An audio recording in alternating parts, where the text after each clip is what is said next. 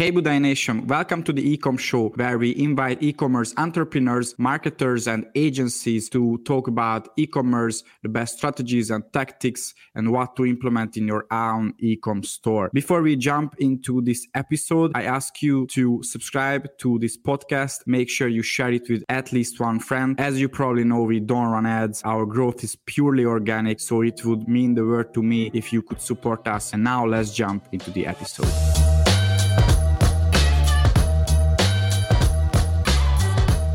Hey everyone, here is Daniel Budai with a new episode of our Ecom Show, and today I'm here with Joey Coleman, and this is the second time that he's in this podcast.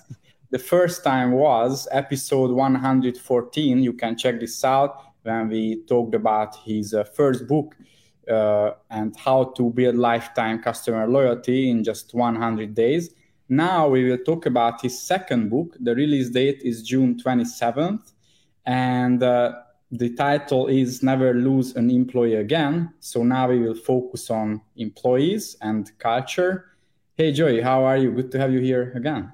Daniel, I am thrilled to be here. Thanks so much for having me. And thanks to everybody who's watching and listening in. I got to tell you, I get the chance to do a lot of podcasts, but this one is particularly special. Are you okay with me sharing why it's so special? Yeah, okay, great. So as Daniel mentioned earlier, I was a guest on his podcast on this live stream show a while ago, and we talked about the book. And to be honest, I was so captivated by Daniel, and I was so intrigued by the business he's built that after we turned off the cameras and stopped recording, we started talking about his business. And it sounded so remarkable that I thought, I want to include this story in my next book. So yes, the next book is called Never Lose an Employee Again, and it features a case study of your host, Daniel Budai, and the team he has put together at Budai Media, talking about how do we create those kinds of deep personal and emotional connections with our remote employees. So it's pretty rare that I get to be interviewed by someone that I interviewed for the book on their show to talk about them being in the book. It feels very meta, but it's very fun. Yeah, I think it's amazing. And if we go back even more, you remember how we got connected? I think you remember? I'm trying to think. Help refresh my memory just a little bit. So I posted on LinkedIn about my top 3 books about customer loyalty. And it was your book, one of them, Never Lose a Customer Again. And I tagged your name. And then I think you commented below or maybe messaged me. But after we got connected, and I just invited you into my podcast. So, you know, things are crazy, right? It's fun how that works. Never have met in person, although we were just talking, we might actually get the chance to meet in person here in a few weeks. But yeah, it's an absolute delight. And let's make sure we definitely talk about the case study during our conversation that we feature of you in the book. I know hosts like you are very gracious and don't usually talk about themselves, but I'll push that into the agenda a little bit if I may. Amazing. So let's start with your book. So when did you come up with the idea of this book? And you wrote the first book, Never Lose a Customer Again. It was a success. And what happened after? 2 things happened, Daniel. Number one, when I started consulting and speaking on customer experience 20 years ago, I had been doing that for about 5 minutes when I realized that you can't have a remarkable customer experience unless you have great employees. Your employees are the ones who are delivering the experience, and your team members and your people. So early on, I realized that that was an important piece of the conversation. But in many organizations, not all, but in many, customer experience sits in one side of the business, maybe marketing, sales, customer service, account management. It's all over there. Whereas employee experience sits over in the HR department. And usually, with all due my respect to our friends in HR, if somebody gets told we're going to invite HR to the meeting, it usually means someone's getting in trouble, that there's something bad, that there's a problem. So when I wrote the first book, I thought I'm going to keep this focused on the customers, but I always knew that we would eventually need to address the employee experience. The other interesting thing that happened is about 3 months after my first book came out, I got an email from a reader. And all the email said, I'd never met this person before. All the email said was, Dear Joey, if you wrote a book called Never Lose an Employee Again, I would buy it. And I thought, well, that's kind of interesting.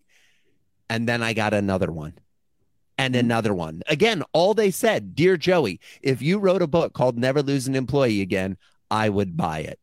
And because of that, I thought, let's get into it and start to investigate. And here we are several years later with a finished book, Never Lose an Employee Again. Yeah, that's a message from the universe, right? Or at Very least true. the readers. Oh, 100% it's a message from the universe, Daniel. You are correct. So you mentioned 8 different phases of the employee journey. And I remember in your first book, I think it was also 8. It was. Yeah. So what are those 8 phases of an employee's journey? So what's interesting, Daniel, is the 8 phases of the employee journey line up directly with the 8 phases of the customer journey. And the reason for that is humans are humans.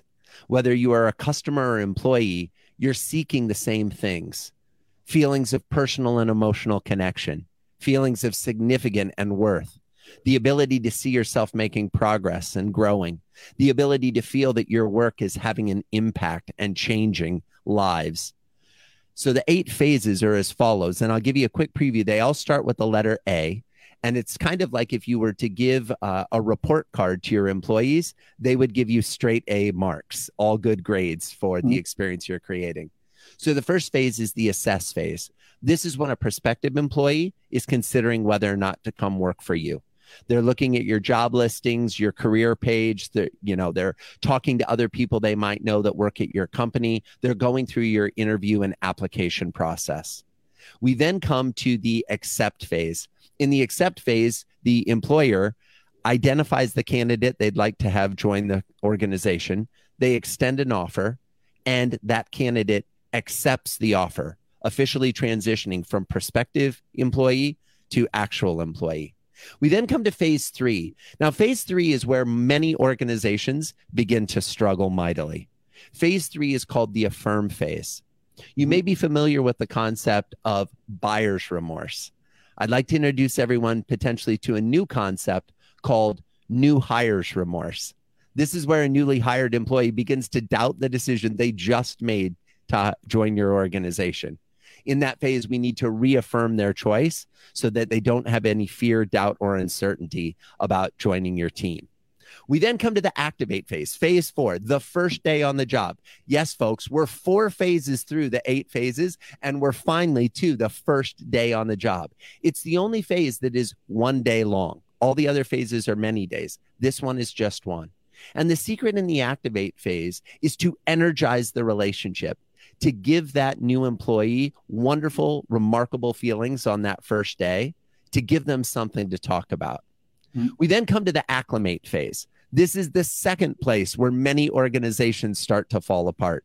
The acclimate phase starts on day 2, and it lasts for weeks, even months, as the new employee gets used to your way of doing business. They make connections with the rest of the team. They learn their roles, their responsibilities, the requirements of the job.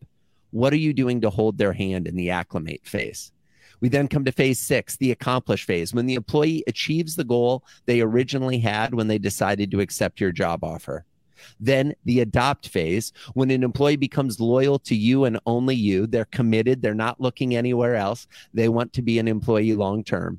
And finally, if and only if you've gotten them through the previous 7 phases, do you have the privilege of inviting them into the 8th phase, the advocate phase, where the employee becomes a raving fan, singing your praises far and wide, writing reviews on Glassdoor. Whenever you have a new open position, they're getting their friends and colleagues to come and apply for the job because they are committed not only to the organization's success, but to playing a personal role in driving that success forward.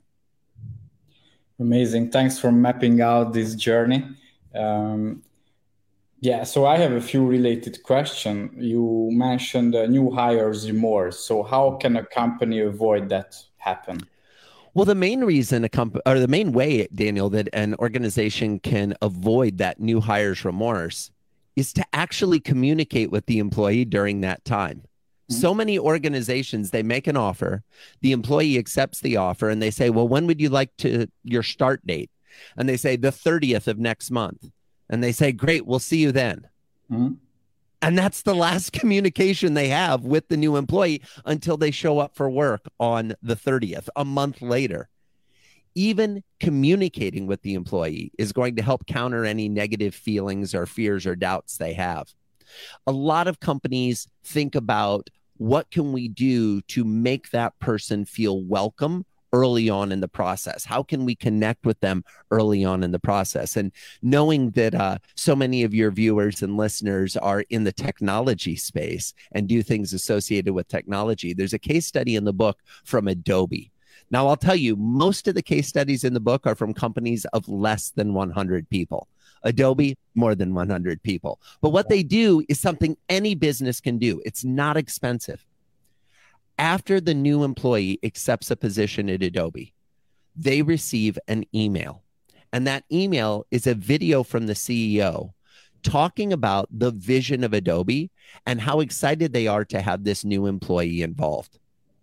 It's pretty short. It's a 2-minute video. It cuts back and forth between actual Adobe employees and pictures of the diversity of the team and how they have people all over the world, interspersed with comments from the CEO talking about their vision, their commitment, enrolling, inviting in this new employee to be part of something bigger than themselves and something exciting.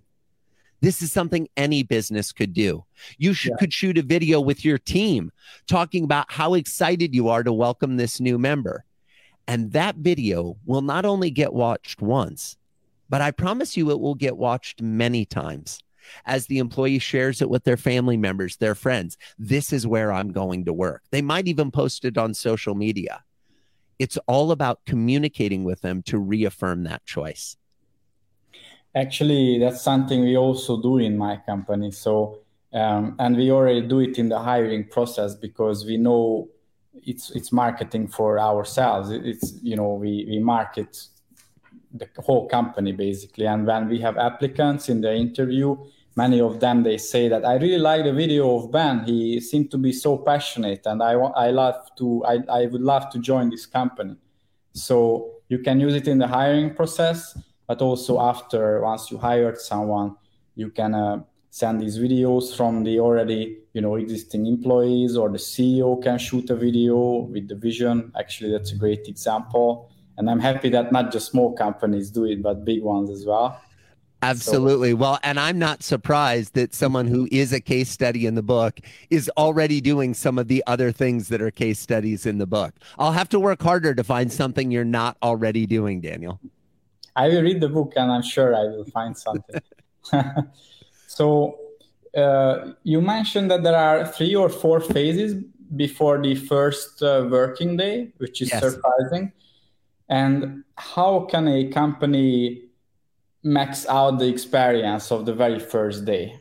Because I will tell you, I think I read this somewhere, but many companies, they don't really have an onboarding process. They see the new employee. Actually, my last 9 to 5 was the same. So I showed up on the very first day and nobody knew who I was. They look at me like, hey, you are the postman, or you have a package or something. And, right. I'm a new employee. I came here to work. And all right, I will find someone to teach you. And it was just very, in the moment, not very professional. So that was my last experience with a 9 to 5. Daniel, sadly, this has been the experience of almost everyone who is of working age. At some point, they have showed up at a new job where the people seemed surprised that they were there. Yeah. Even if we just knew the day the employee was starting and made sure everyone on the team knew that a new employee was starting, that would automatically put us better than so many businesses on the planet. It's an afterthought. But what I often like to think about is there's a country western singer in the United States by the name of Bonnie Raitt.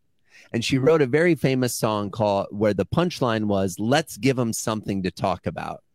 I like to think about that song when planning first day experiences. What are you going to do to create an experience that is so wonderful for that new employee that when they go home and they open the door and they're greeted by their roommate, their partner, their significant other, their spouse, their children, their parents, whoever it is that they live with, or they're on the way home and they're on the phone talking to that person, the first question that that person is going to ask is, how was your first day at work?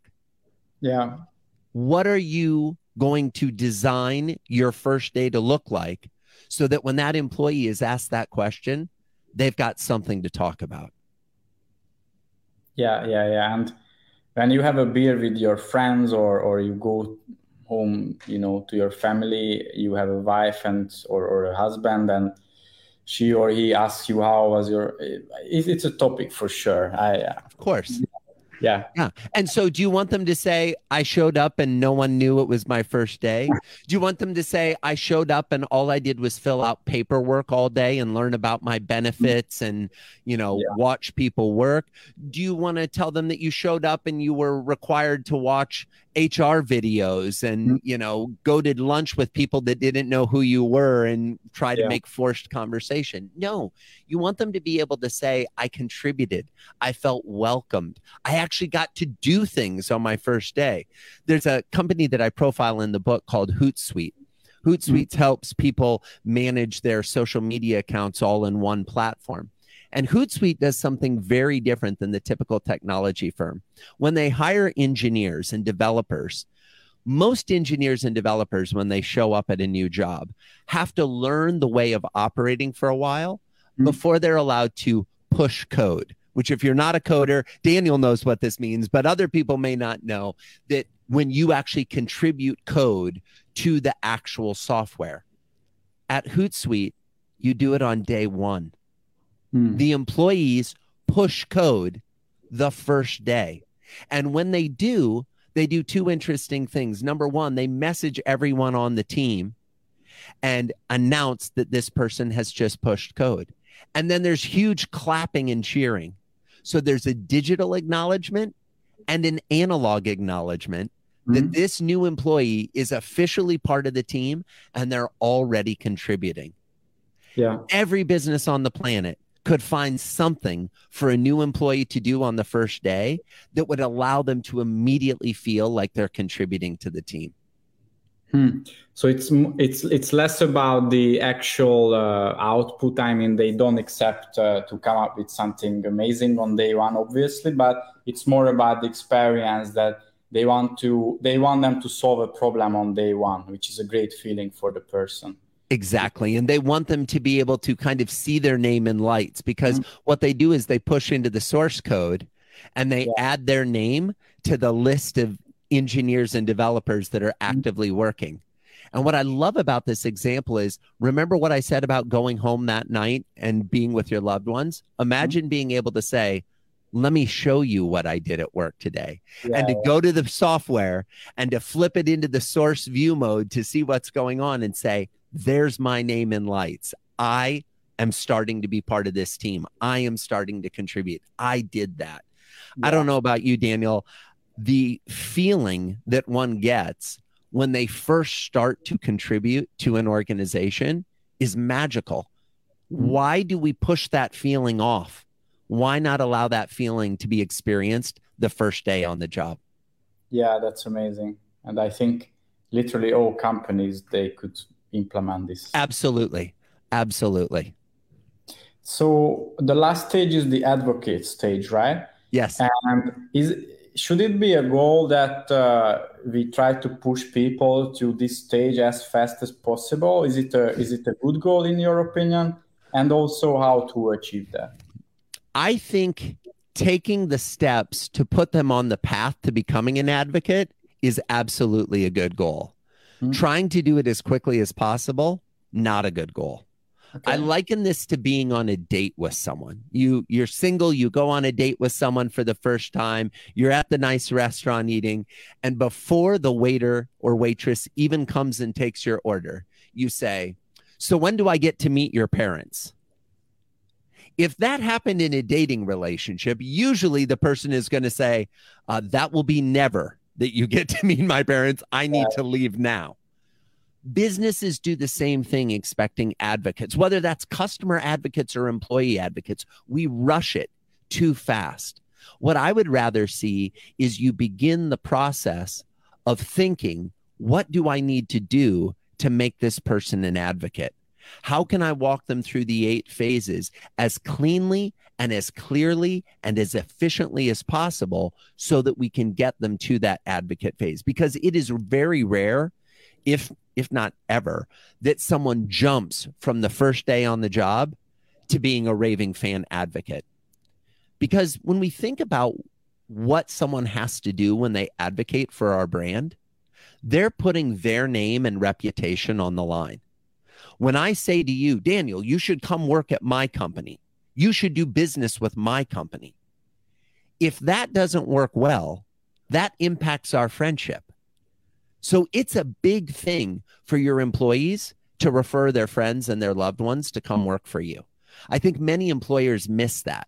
They think, oh, but I'm giving you $100 for every candidate you refer that we hire. Or, we're doing this special thing for you. You're part of the team. Why wouldn't you want to help?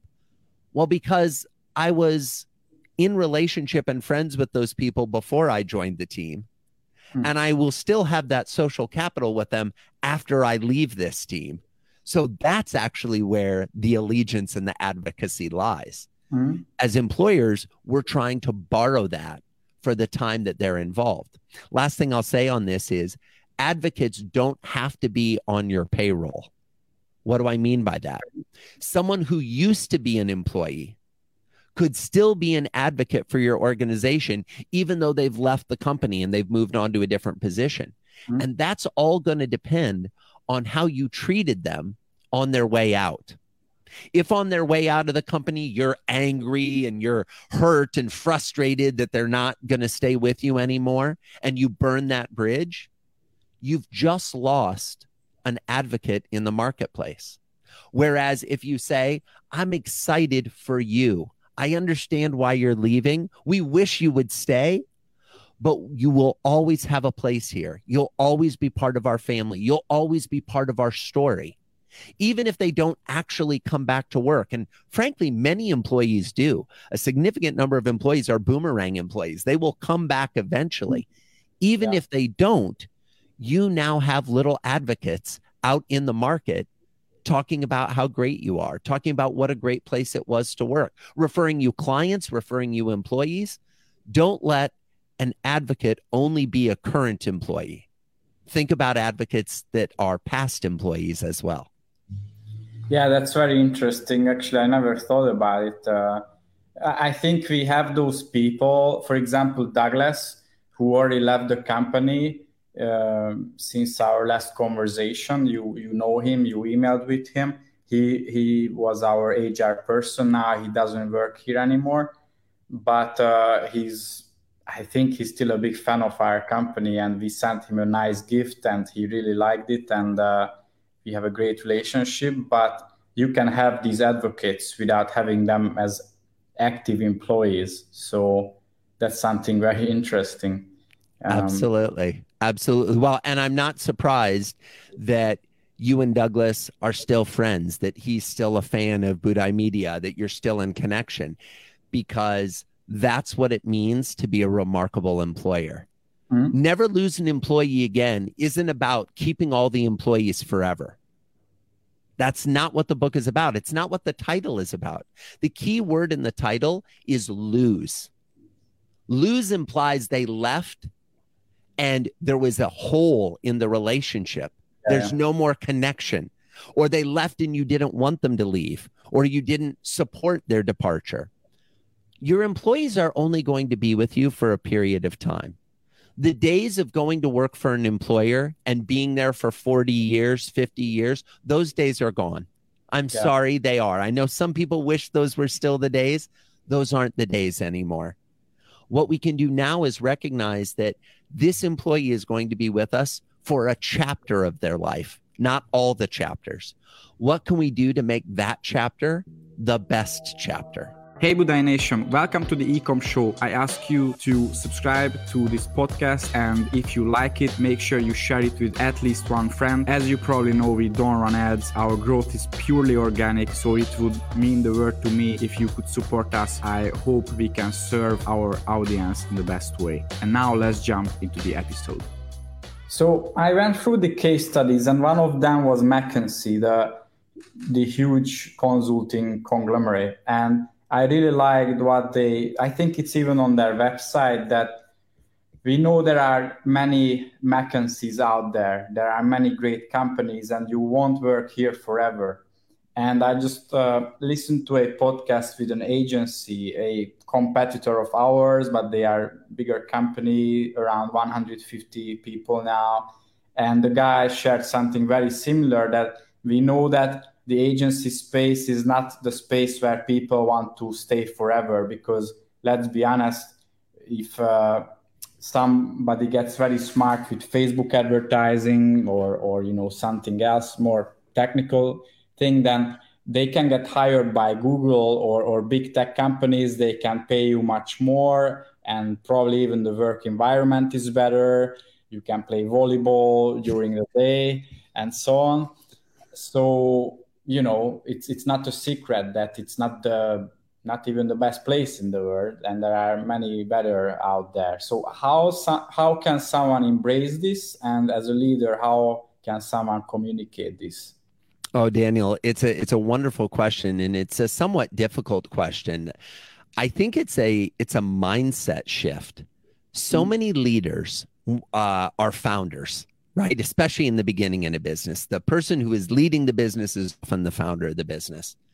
And when an employee comes and joins the business, they feel validated. They feel supported. They feel like they're not in it alone anymore. They've got someone else. And when that person says they're going to leave, many owners feel betrayed. They feel that, it's a personal affront to them, even if the reason the person is leaving has nothing to do with them. I was talking to a client the other day that one of their employees, his wife got her dream job in another state. It was the job she had hoped to have her entire career. So she took the job, which means he's moving. Now, the employer could have said, "You're dead to me. You're leaving me. I'm hurt. I'm offended. It's over." Instead, the employer, which is much easier to do in 2023 and beyond than any other time in human history, the employer said, "Would you be open to working remotely? Would you be open to flying back to see us once every 2 months or once every 3 months, coming and spending some time with the team in person?" It turned into a win-win for everyone. If, as an employer, you are angry that an employee is leaving, I'd like you to consider why you invited them to be part of the team in the first place and how long you expected them to be there. Most employees, as I said before, are there for a chapter. Don't push them to be there for more than one chapter if a chapter is all they need. The more we serve our employees, the more they will serve us as advocates like those at McKinsey do. Yeah. So I have this book here. The listeners cannot see it, but it's Ogilvy on advertising. And this is one of the best books on marketing. This is an old one. It was written in the 70s, 80s. Yes.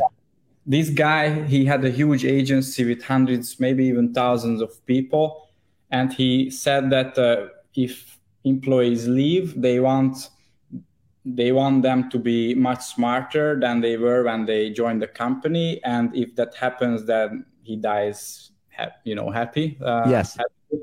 So, yeah, and I think that's a great mindset. We had this conversation internally. What happens if we hire someone that we know that they want to start their own business later? Is it a problem or not? I think it's a similar problem. And some of our people, they said it's a red flag because they will leave very early in a few months. They will launch their own business. And we had an HR consultant. He told us, no, it's actually good because entrepreneurial people, they are usually, self-driven and self-starters, and that's great for the company. And you don't want, those people who are just employees, but they don't want to start things in general. So yeah, I'm getting a bit lost in my own thoughts. No, I love it. Well, if I may, two interesting things. Number one, there's a case study from Ogilvy in the book. You're right. Oh, They're an really? amazing Wow. organization. So Ogilvy Wow. and Mather's Cape Town, South Africa office is a case study in the book. But in addition, this idea of hiring entrepreneurs who might leave to go on and do something else, this is a different thought about the advocate phase. And the thought is, how can we advocate for our employees? There's a company in the US called Zogix that makes cleaning equipment, cleaning supplies, fans, all kinds of things to make the environment in an office or a gym or a spa better. And they have a brand new program that they've put together in the last 2 years called Launch Cash. The way Launch Cash works is if you come to them and say, I'm thinking about starting my own business, they'll say the following: great. What can we do to support? Let's start to teach you things about our business and how the business operates. You're going to start having private meetings with the CEO to help make sure you succeed with your business. And when you leave, we're going to give you some money to start your new business. Okay. Now, many business owners would look at that and say, wait a second, you're paying them to start a new business and not be an employee? Yes. Because the CEO, Paul LeBlanc's philosophy is, if they were good enough to invite into our team and to have become part of our team and to contribute here and grow here, the least I can do is contribute to their growth and success going forward. This is a very different approach than most employers take.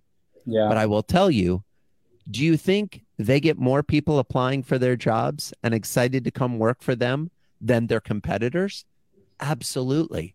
Because they know that their employer cares about them as much as the employer cares about the business. Last thing I'll say on this, so many employers that I meet around the world, business owners, will say to me, Joey, I wish my employees cared as much about the business as I do. I understand that feeling. I've had that feeling as an employer. But my response to them always is, have you ever thought about the fact that your employees wish that you cared as much about them as you do the business? When we make that philosophical shift, when we change our mindset and our belief and our attitudes towards this, the experience of being an employee gets better. Yeah, that's a great quote. Yeah. So we got a question from Michael on LinkedIn, and he says, could you please address employee complacency? So pretty much related topic. What will you say about this topic? How can we avoid this? It's a tricky question. It's a tricky question indeed, and it's one that many employers struggle with. I would ask a couple of questions first before I offered suggestions. Number one, how are we defining complacency? Is complacency someone not being engaged in the work? Is complacency that they don't seem to care about the business as much as I do? Is complacency they're not doing their job? These are very different things that we might be using the same word to describe, that there might be better words to describe it. Yeah. If it's the person not doing their job, not living up to the roles and the requirements of their job and the responsibilities, my first question would be, do they know what those roles, responsibilities, and requirements are? Was that part of the training? Was that part of the onboarding? Have you had conversations with them? Or did you just throw them into the pool and expect them to be able to swim? If it's engagement, I would ask the question, what have we done to invest them and enroll them in a bigger mission, a bigger cause? Most employees, most human beings want to be part of something significant.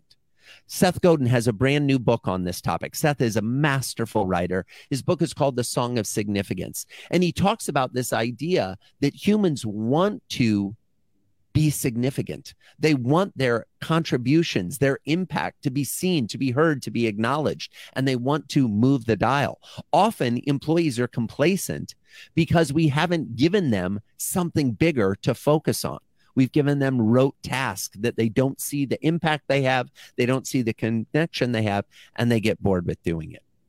The last thing I'll say on complacency, have you as a business leader ever felt complacent? Have you ever felt like, why am I doing this? What purpose does this have? So have I. So here's the thing. Complacency in and of itself is not a bad thing. It's an emotion. It's a feeling. It's okay to have. The problem is if we stay in that feeling for too long. Yeah. If as an employer, you know that there are employees on your team that are complacent, they're in that feeling. Instead of getting angry, get curious. Sit down and talk to them about what's going on.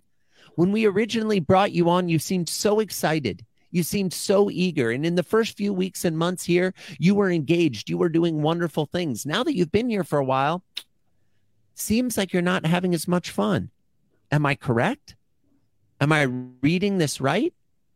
What we often find is that there is something else going on in the person's life that they haven't told us about. They're dealing with a sick child or a sick parent. They're dealing with, a challenging situation for their spouse or their significant other or in one of their relationships, something that they felt they couldn't tell us about, but is clearly impacting their work. They don't seem as present. They don't seem as focused. They don't seem as engaged. If we get curious first and we lead from a place of empathy, our ability to re-engage our employees is much greater. Yeah, I think that's probably the number one reason, personal things, why you may think that this person became complacent, but in most cases they have something personal, and that's why it's important to have a good personal relationship with your people, not just a very professional, very formal relationship, so they can share these kind of things. Absolutely. Daniel, if I may, one of the things that people often ask me when we talk about this is they say, well, Joey, I don't want to be invasive. I don't want to breach their privacy by getting in it. Your employees have a level of interest in sharing what matters to them. Now, we want to be careful with that, of course. But the secret for leaders is to go first. What do I mean by that? Are you sharing with your employees what's going on in your life? Are you sharing with them what your struggles are? I was talking to my amazing assistant, Faith, the other day. She's incredible. She does remarkable work. And I said, how are you doing today? And she said, well, I'm a little tired. And I said, oh, I so appreciate you sharing that. Thanks for letting me know. If you don't mind my asking, were you just having a hard time sleeping last night? Is something wrong? And she says, well, I have a toddler. Of course she's tired. Little kids wake up more than big kids, right? And I know that she has a toddler, but instead of presuming that that's why she was feeling a little tired, I asked. And then what I tried to do is create the space to say, if we need to move a little slower today, that's okay. Why? Because what's more important, my growing business or her growing child? That would be her growing child. I'm under no false illusion as to what's most important to her. And by default, what's most important to her should be most important to me. Because if I make her family a priority, the likelihood of her being interested in making me a priority is much greater. And to be honest, she makes me a priority all the time. I'm constantly asking her to send emails on my behalf, make calls, figure things out. She does wonderful things for me. Can I return that favor as her leader, as her boss? Of course. She's a member of the team. So I think we have the opportunity to get curious and get empathetic. Yeah. And leaders should be proactive on this. So they shouldn't wait for the employees doing it first, because, the employees, they usually follow the leader's behavior. So they reflect your behavior. And I can see this every day. even a very subtle way, like if I use more bad words, more cursing during my day-to-day work, then they start doing the same, and we have to stop doing it.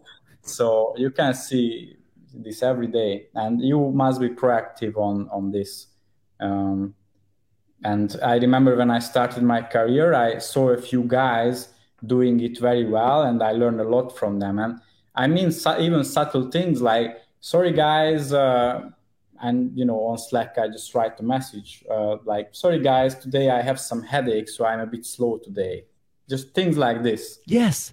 I remember when I started out, it wasn't a normal thing for me because I never seen this before. So I learned it. And lots of times, Daniel, if I may, as leaders, we think I need to be always on. Yeah. I need to be the one who's always happy, who's always smiling, who's always positive, who's always enthusiastic. Yeah. You actually need to be human in front of your people. They need to know that you have bad days too. And the authenticity that comes from sharing those things, the connection, the respect, as well as the permission. Because if you can say, hey guys, I'm sorry, I'm having a bit of a tough day today, may not be thinking as clearly as usual, thanks for your patience with me, creates the space for an employee to say the same thing. And when an employee feels safe, when an employee feels that they can be who they are at work without judgment, without criticism, but instead that is met with support and empathy, they will be loyal. They will want to stay because not every workplace is like that. Yeah. So these are the closing words for today. And thanks, Joey. It was a great conversation again. So the new book's title is Never Lose an Employee Again, and the release date is June 27th. And if I'm not mistaken, you will also release an audio book, right? You are correct. So the book is coming out on the 27th and available in all three formats. There's a hardcover if you like to write in the book and turn the pages yourself. There's an ebook if you'd rather be able to highlight them in your Kindle or Nook. And if you've enjoyed the sound of my voice, there's an audio book that I narrate. Now, Daniel, I appreciate that we're wrapping up, but I promised folks that I'd talk a little bit about your case study. So I'll just tease this. We won't give the whole reveal, but I'll tease this. When Daniel and I originally talked, he had employees around the world. I presume that's still the case. We went from Bali to Budapest in terms of the time zones, okay? So many time zones, so many different people operating in different parts of the world, different cultures, different roles, different responsibilities. And one of the amazing things Daniel does is he helps those folks feel connected in this digital world with an analog gift. And is it okay if I share what the gift is, Daniel? Yeah, or should we keep it a surprise? All right. So the gift is when somebody joins the team, when they're new to the team, they get a package. And when they open that package, it's a coffee mug. Now, the coffee mug doesn't have the Budai Media logo on it because, respectfully, no one in the world is sitting anywhere saying, I want a mug with a logo on it. Not just Budai Media, any company. Nobody wants that. What it does have is photos of all the other employees in the company. So immediately you've got a cup of coffee, a cup of tea, and you're looking at your new coworkers. I think it's a brilliant idea. It's a small idea with a big impact. It's an inexpensive idea with a huge return on investment. And it's one of the many remarkable things that Daniel and his team do to create the kind of experiences that allow them to have employees operating remotely all over the world, but feeling connected to their organization. Yeah, thank you, Joey. And actually, since then, we have even more gifts that we give to our people, the most loyal people, the biggest advocates. We do the same with clients nowadays. But I think when it comes to gifting, you want something that feels personal, putting people's faces on that, or something just really personal, not just the logo, because everyone does it, and I don't know, just so boring. So yeah, thanks again, Joey, and thanks everyone who listened to this podcast. And check out the new book. We will put the link into the description. And stay tuned. Every week I come out with 2 new episodes. And thanks a lot. Again, have a great day. Thanks, Daniel. Thanks, everybody, for watching.